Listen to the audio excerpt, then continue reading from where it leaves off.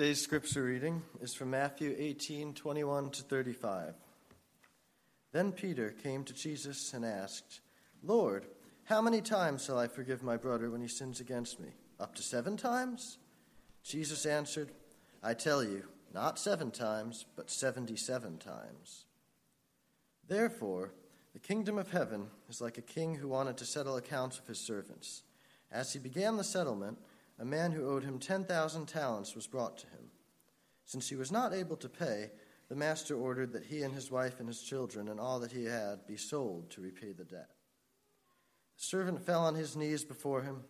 "Be patient with me," he begged, "and I will pay back everything." The servant's master took pity on him, canceled the debt, and let him go. But when that servant went out, he found one of his fellow servants who owed him 100 denarii. He grabbed him and began to choke him. "Pay back what you owe me," he demanded. His fellow servant fell to his knees and begged him, "Be patient with me, and I will pay you back." But he refused. Instead, he went off and had the man thrown into prison until he could pay the debt. When the other servants saw what had happened, they were greatly distressed and went and told their master everything that had happened. Then the master called the servant in. "You wicked servant," he said, "I canceled all that debt of yours because you begged me to.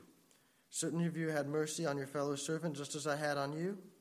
In anger, his master turned him over to the jailers to be tortured until he should pay back all that he owed.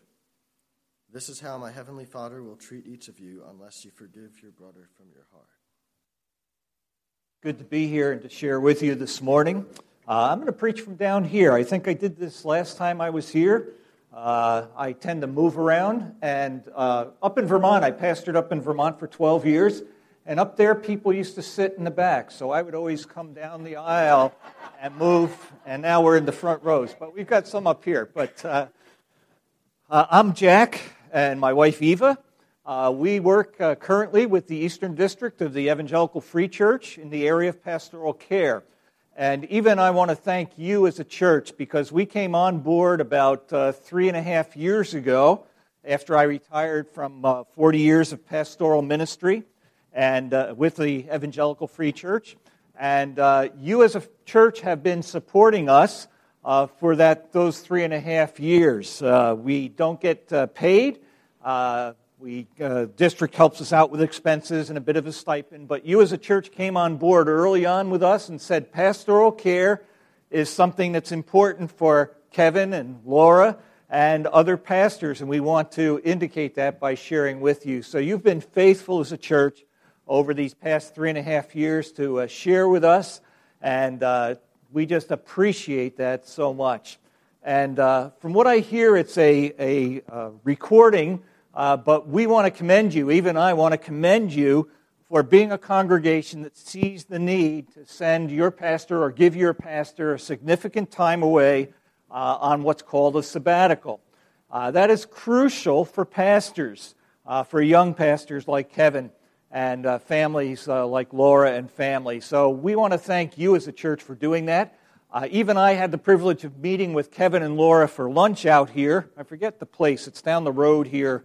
But we met for lunch just before they were going on sabbatical, and they were sharing their plans and their heart for what they wanted to do on sabbatical and the refreshment that they would receive. And we are just so excited that they're in the middle of their sabbatical. Now, I'm sure they'll be looking forward to coming back. I'm sure you're going to look forward to having them back. But God is good, and I trust that Kevin's going to come back recharged, rejuvenated, and the family has spent time together. So thank you for that and the privilege of that. If you have your Bibles this morning, I put an outline. I had Felicia put an outline in the church bulletin. I tend to be a learner who learns by visually seeing something and by writing notes or fill in the blanks. That's free for you to do. It's included in the bulletin, and I've provided a PowerPoint, and Ruben's back there trying to figure out where I am.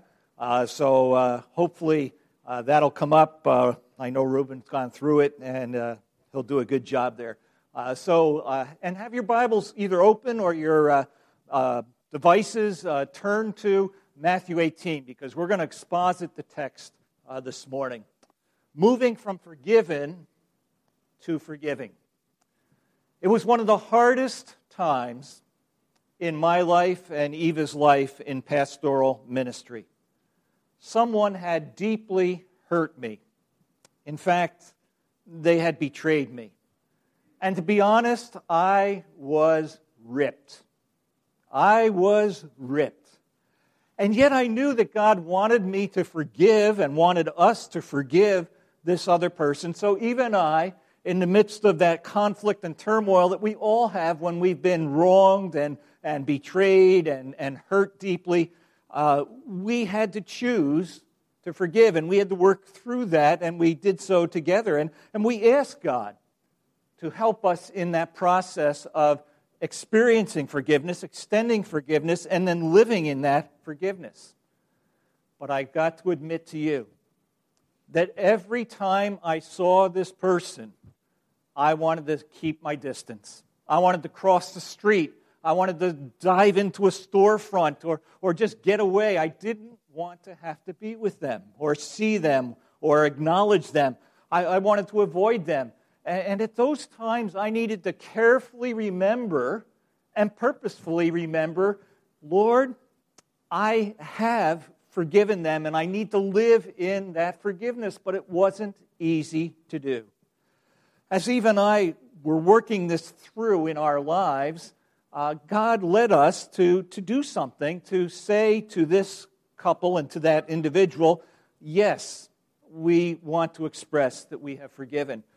They had a deep desire to purchase a home in the community in which we lived, and they purchased a home, and we decided that God was moving us to give to them a housewarming gift. And so we purchased a gift, and we made our way down the road, walking to give to them this gift as an expression to them of our pleasure that they indeed were now purchasing a home, which had been their desire, and also to express our desire to live in forgiveness. That was the hardest thing, one of the harder things that I ever did. I wanted to turn around. I didn't want to go. As we neared the house and the door, it was like, oh, I don't know that I want to be here. But we went. And though the relationship was never restored or repaired, it takes two, we could now live in the knowledge that we were choosing to forgive. C.S. Lewis, and the quote will come up for you, I think. Oh, there it is. Okay, Reuben, we're on track. Good. But C.S. Lewis said, everyone says forgiveness is a lovely idea until we have something to forgive. Now, Matthew 18 unpacks forgiveness for us in a very dramatic way. The whole of the chapter 18 of Matthew is about living in the kingdom, life in the kingdom, characteristics of those who live in the kingdom. And Jesus Christ clearly wants you and me to understand that living life in the kingdom, living life in the church, living life as believers in Christian community means that we have different values. We have different things that characterize our lives than the earthly and worldly organizations that are all around us that we are a part of. In that kingdom, Jesus states in the first part of chapter 18, in that kingdom, the humble, not the self-assertive, are great. That's verses 1 through 6. And then Matthew 18 moves on to say that in the kingdom, there is a heinousness of causing others to sin. And then it moves on and says that in the kingdom, we are to have care for those who have wandered away. We're to care for them. And then in the kingdom, we are to, there's a way to treat those who are sinning, those who are wayward, and we need to hear that. But now at the end, as Jesus continues to talk about this community of redeemed, the church of Christ, the family of God, he makes the statements about forgiveness. And the whole chapter is seeking to answer a question. What does it look like to live as servants of the living Christ? To live as servants of the Messiah? And forgiveness is the section that comes last in this chapter that we approach this morning. It's a significant theme throughout Scripture. In the Old Testament, we have Esau forgiving Jacob.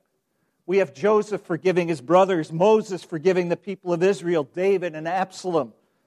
And then we come into the New Testament and we have Christ's teachings on forgiveness as well as his expression of forgiveness in Luke 23:34, where on the cross as he hung, he said this, "Father, forgive them, for they know not what they do." 11 tortured words.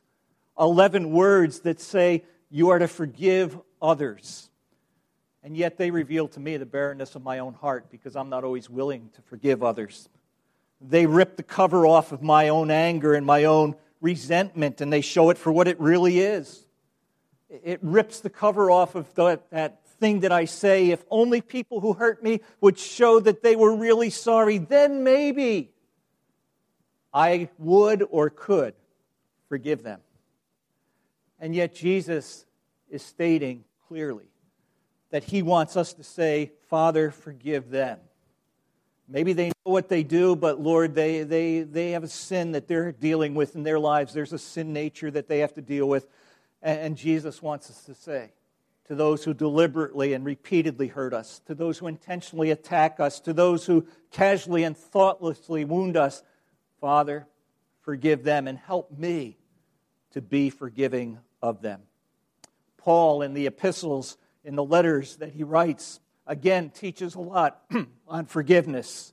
Ephesians, be kind to one another, tenderhearted, forgiving one another, as God in Christ forgave you. Colossians 3:13, bearing with one another, forgiving each other as the Lord has forgiven you. So you must also forgive. An unforgiving spirit, folks, breaks up marriages. It splits families. It ruins friendships. It splits up churches. It separates business partners. It contaminates others who come around a person who lives in bitterness and revenge and anger and doesn't deal with forgiving. So therefore, this morning, I have one thing I want to say to you. It's captured in one phrase, the title of the message, the theme of the message, and it's this: forgiven people must be forgiving people. And Matthew 18, folks, is going to push you to the edge. It's not going to be comfortable. It isn't comfortable for me as I reflect over it again and again. It begins with that question that Peter asked in verse 21. What a profound question. How many times do I have to forgive my brother's sin? Do you see it there in verse 21? Now, you and I need to understand clearly that in the rabbinic teaching of the day, you were called upon to forgive 3 times. Now, Peter, being a good Jew and understanding the rabbinic teaching, is thinking, well, 3 times, I'm going to double that and make it 6, add 1 to it, make it 7, which is the number of completeness. Boy, I am doing very well. At least that's what Peter is thinking. You see, Peter's growing. He has learned to forgive. He's learned that it's important. He's making progress, but he also reasons that surely there has to be a limit on forgiveness, some boundary there. Peter's clearly learned something from Jesus. It's wonderful to see. But Peter sees forgiveness as something that needs to be practiced in moderation, 7 times. And after that, don't need to forgive. Now look at Jesus' reply in verse 22. It's very abrupt.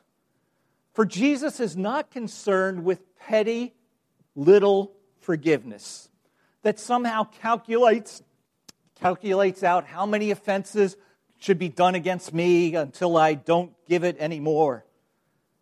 In fact, the word "but" appears in that verse 22. I tell you, Jesus says, not 7 times, but 77 times. Now, maybe some of your translations of the Scripture have 70 times 70, 490, or 70 times 7, 490.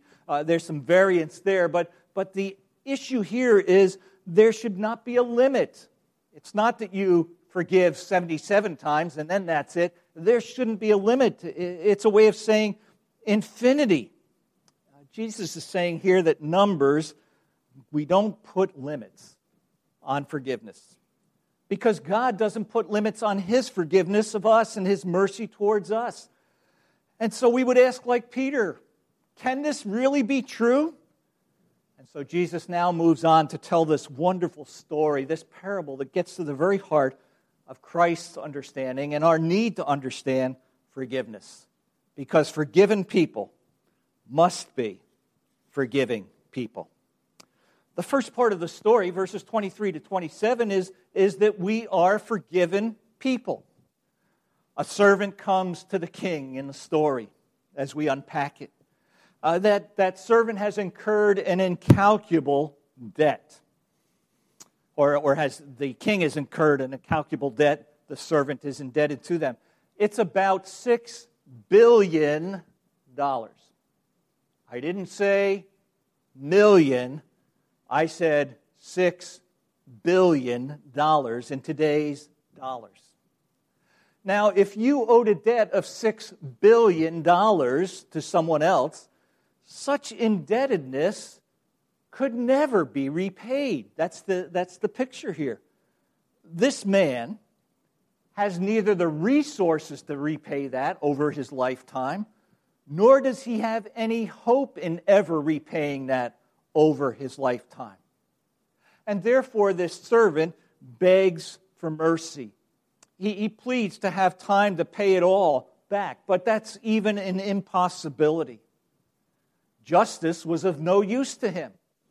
I'll just pay the debt back. That's just. He couldn't do it. And so he pleads for mercy. And it wasn't a half-hearted plea. He's begging. Now, in the story, the king is compassionate. He's moved with pity. And his compassion leads him to forgive. The debtor had requested time to pay. Did you notice that in the text? It says, "Give me time and I will repay you." But the king gives him complete freedom, forgives the debt, wipes it out, sets no conditions, has no hesitation. It was an act of pure grace. That's a picture, folks, of God's relationship to us through Jesus Christ, our Lord and Savior. Colossians 3:13 says this, "And you who were dead in your trespasses and sins, God made alive together with Him, having forgiven us some of our trespasses." Having forgiven us all. Say it with me. Having forgiven us all of our trespasses. Colossians 1:14.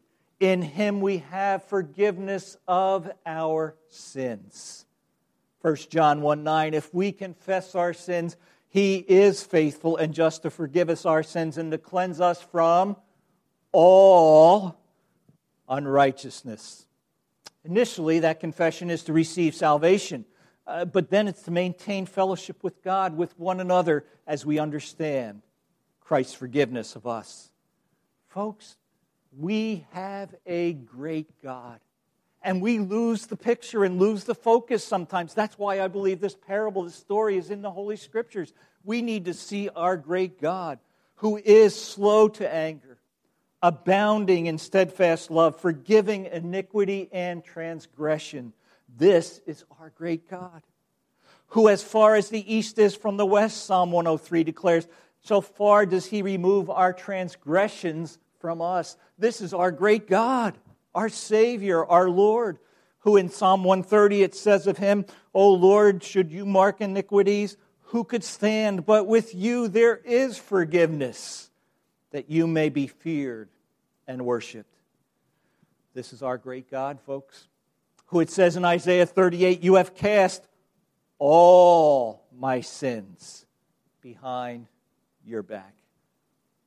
This is our great God, who of Him it says in Isaiah 43, "He will not remember your sins." Folks, this is our great God, and we live in that forgiveness because He has forgiven us so much by dying on the cross for our sins and us accepting that payment.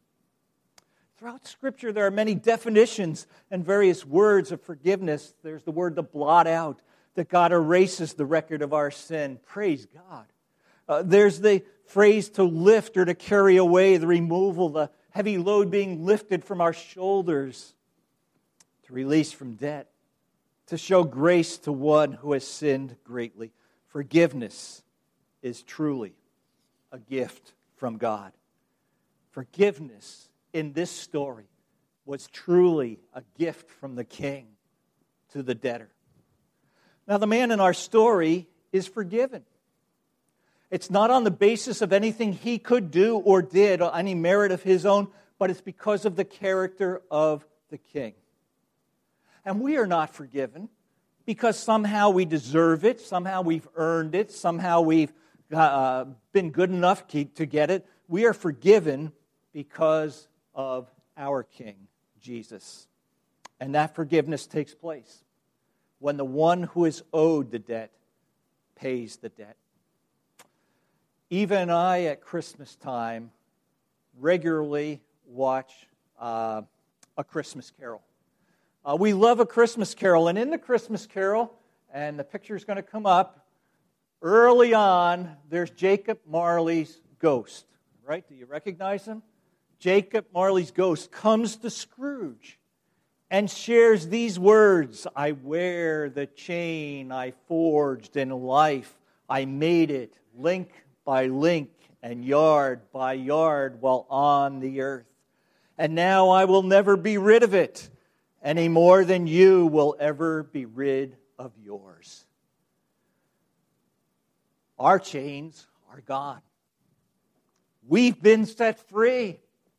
My God, my Savior, has ransomed me, and like a flood, His mercy reigns. Unending love, amazing grace. Have you experienced that forgiveness? Do you understand the depth and the greatness of that forgiveness that frees us and allows us to be who God desires us to be? Now, if I ended the message here and I said the story ends here, what a wonderful ending, basking in the greatness of the forgiveness of the King of our Savior Jesus. But the story does not end here. How can someone encounter this type of forgiveness and not be different at the very core of their being? That's what the story is stating. How can you not view life and people differently when you've experienced forgiveness on that level? Those in the kingdom of God, those in the family of God, those who are children of God, we serve a great King who has invariably forgiven you and me far more than we can ever forgive another. We are a forgiven people if we are part of the family of God. But remember, forgiven people must be forgiving people. The servant's attitude in this story is appalling to me. Is it appalling to you every time you read it? Now money is owed to the servant. The equivalent was stated in Scripture as 100 days' wages. Now, I don't know what the living wage is down here. I live out in northwest Jersey in Warren County, out in Blairstown. $20,000 a year. That's a third of a year or so, maybe, or $25,000 a year. Maybe out here it's a little more, a little less, but it was like $20,000, let's say. 100 days' wages out in Palestine. It's not an insignificant amount, $20,000. That's a pretty good chunk of change, but compared to the debt of the servant, the first servant, compared to that debt, it's clearly $20,000 to $6 billion is clearly a trifle. And yet, being greedy, the servant turns around, and the text says, he seeks to choke him. Now notice the request was similar. Look at verse 26 and verse 29. Verse 26, be patient with me, the servant begged, and I will pay back everything. That's 26. Verse 29, the second servant says, be patient with me and I will pay you back. A little difference in phrasing, but it's the same request. I'll pay you back. I will do what I need to do. And yet the continuing action of the verb of the response of that first servant to the second servant who now wants to be forgiven indicates that this man was set against any type of clemency, any type of forgiveness, and therefore puts him into prison. 2 Corinthians chapter 2, verses 5 and 7 states this, "Now if anyone has caused you pain, you should turn to forgive them. This is why I write," says the Apostle Paul, "so that you would not be outwitted by the devil." I love that turn of phrase. I believe the devil wants to outwit some of us. And he's doing that through feelings that we have of anger or hurt or bitterness, and therefore a lack of desire to forgive. I believe that unforgiveness is designed by our enemy to outwit us, to cripple our relationship with God and with others. Priscilla Shirer, in her book, and I think it's a video series called Fervent, writes this about forgiveness and about Satan outwitting us and crippling us. "Anything that dampens or deadens the freedom that God's mercy and forgiveness is meant to give us, can it really be worth holding on to?" Listen, God knows how to deal with sin, our sin, others' sin. And when you choose to forgive someone, you're not wiping their actions away as if bad things didn't happen. You're not giving people a free pass from the harm they've caused you. You're just sparing yourself the burden of working 2 extra jobs, being judge and jury, for how justice is meted out in this situation. Why not let someone relieve you of the pressure? Someone, capital S, who actually knows what he's doing, and someone, capital S, who's just waiting right now to talk with you about it. His forgiveness, my friend, is freedom. Yes, his forgiveness. His forgiveness of you is what makes your forgiveness possible towards others. Realize you're lying back already in a vast blue ocean of forgiveness. Same as me, same as all of us who have been redeemed through the blood of Jesus. So there's more than enough of his forgiveness splashing around you to extinguish all the flames of rage, hatred, bitterness, animosity your enemy may have ignited within you. Remembering what Christ's redemption has done for you will make you eager to do it for another. Let's not let Satan outwit us. Let's live in Christ. Christ here is setting us an example, giving us an example of an unforgiving, though forgiven person. And there are some forgiven people, maybe some right here in this sanctuary this morning, who are living in unforgiveness. You're unwilling to forgive others. As the other people in the story see this happening, they come to the king. And they say to the king, "Look what's being done." And the king then goes and says, "You scoundrel, all that debt that I forgave you. In fact, I gave you extraordinary grace and forgiveness, $6 billion worth. You received that extraordinary grace. You should have acted in mercy." And the king hands over that servant to the torturers. Forgiven people must be forgiving people. But look at verse 35. It's the key principle at the end of the text. "This is how my heavenly Father will treat you," me, will treat each of us, "unless you forgive your brother from your heart." This parable is saying what happened to that man will happen to you unless you learn to forgive and forgive and forgive. There's a direct relationship here between my relationship with my God, being forgiven by my God, and my forgiveness of others, his followers and others around me. It must extend to all. And the point that Jesus is making here is clear, that if we hold back on forgiveness, if we hold fast to an unforgiving spirit, we will be handed over to tormentors. anger, and bitterness that will eat your guts out. Frustration and malice towards others that can give you ulcers and migraines. Tormentors that will cause you to lay awake at night and lose sleep and think back over every rotten thing that ever happened to you.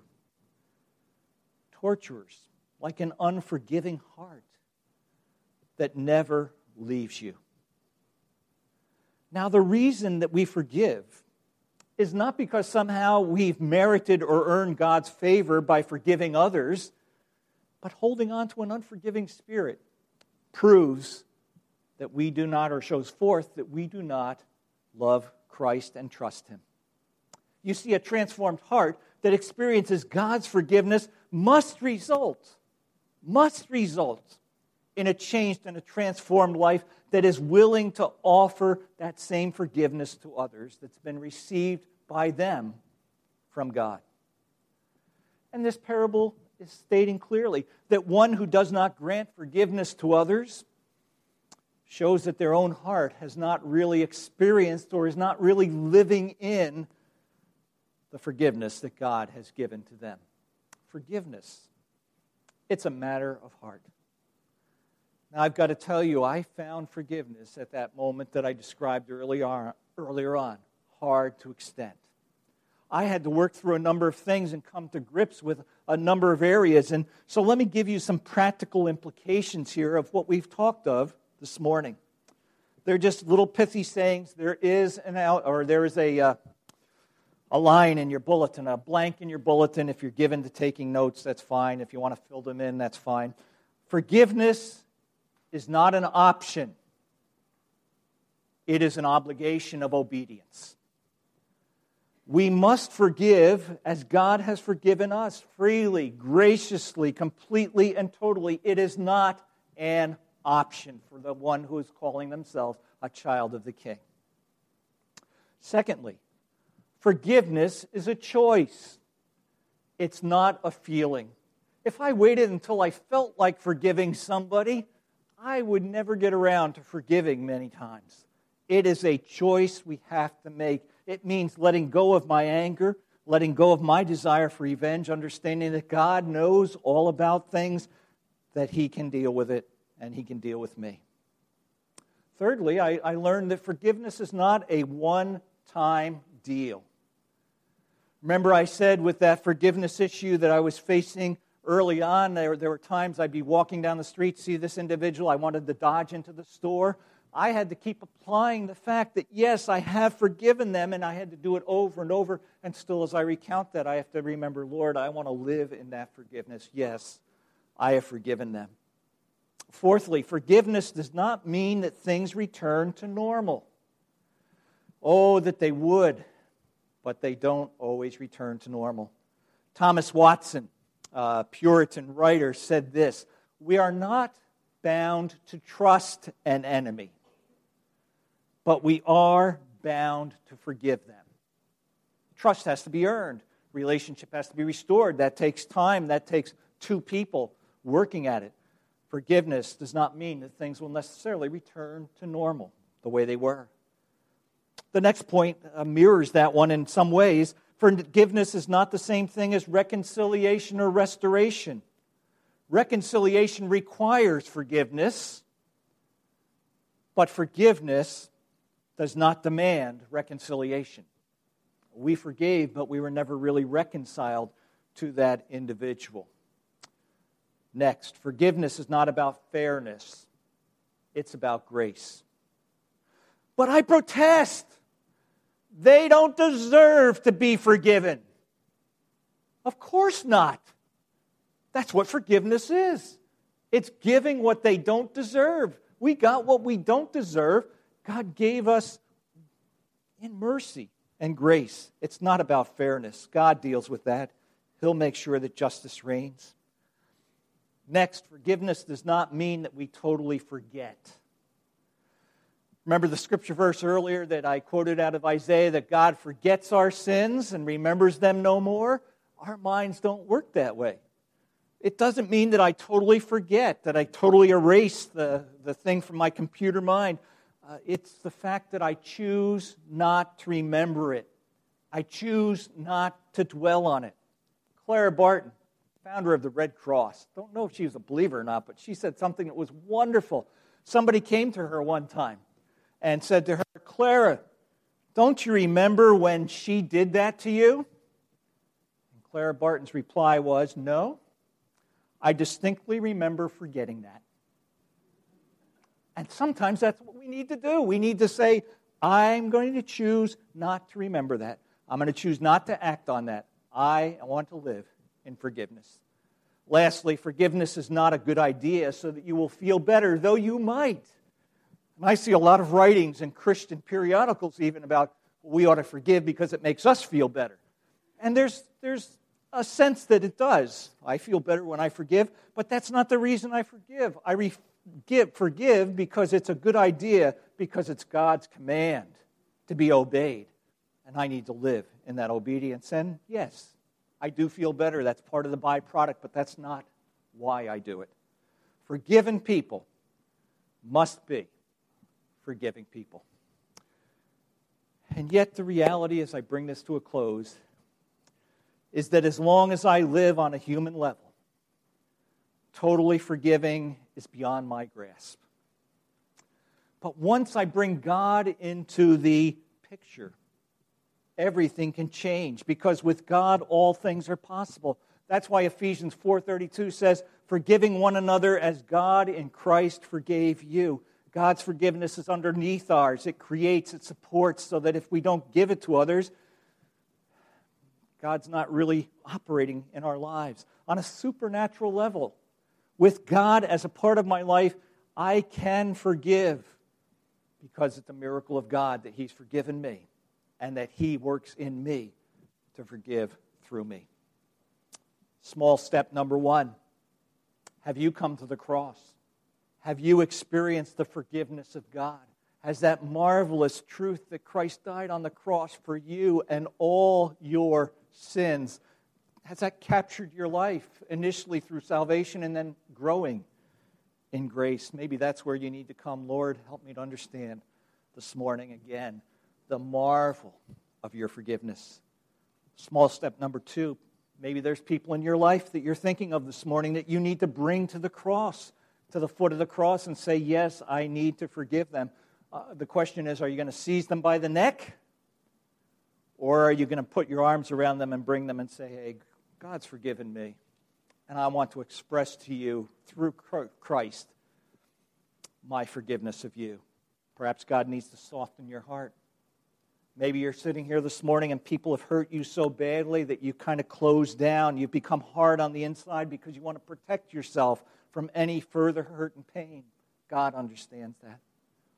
Perhaps God needs to give you courage and strength to do the hard thing, to move on, to forgive. It was the night of June 17, 2015. Eve and I were out at Free Church National Conference in San Diego, California at the time.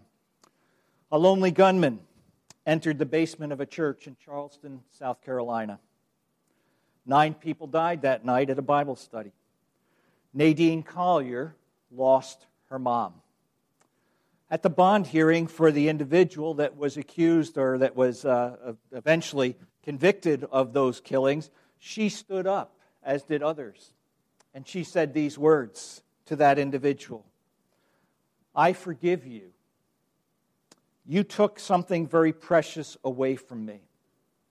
I will never see and talk to my mom again in this life. I will never be able to hold her again. But I forgive you. If God forgives you, then I must forgive you. Collier later said that that is what her mom would have wanted. In that moment, Nadine Collier learned that forgiveness isn't weak and mushy. It's a Christian duty, not to be done begrudgingly. It's not easy. There's a cost. There's pain that maybe will have to yet be endured. But she learned that forgiveness is a choice. that one makes because God commands that we forgive others because He has forgiven us. Forgiven people must be forgiving people.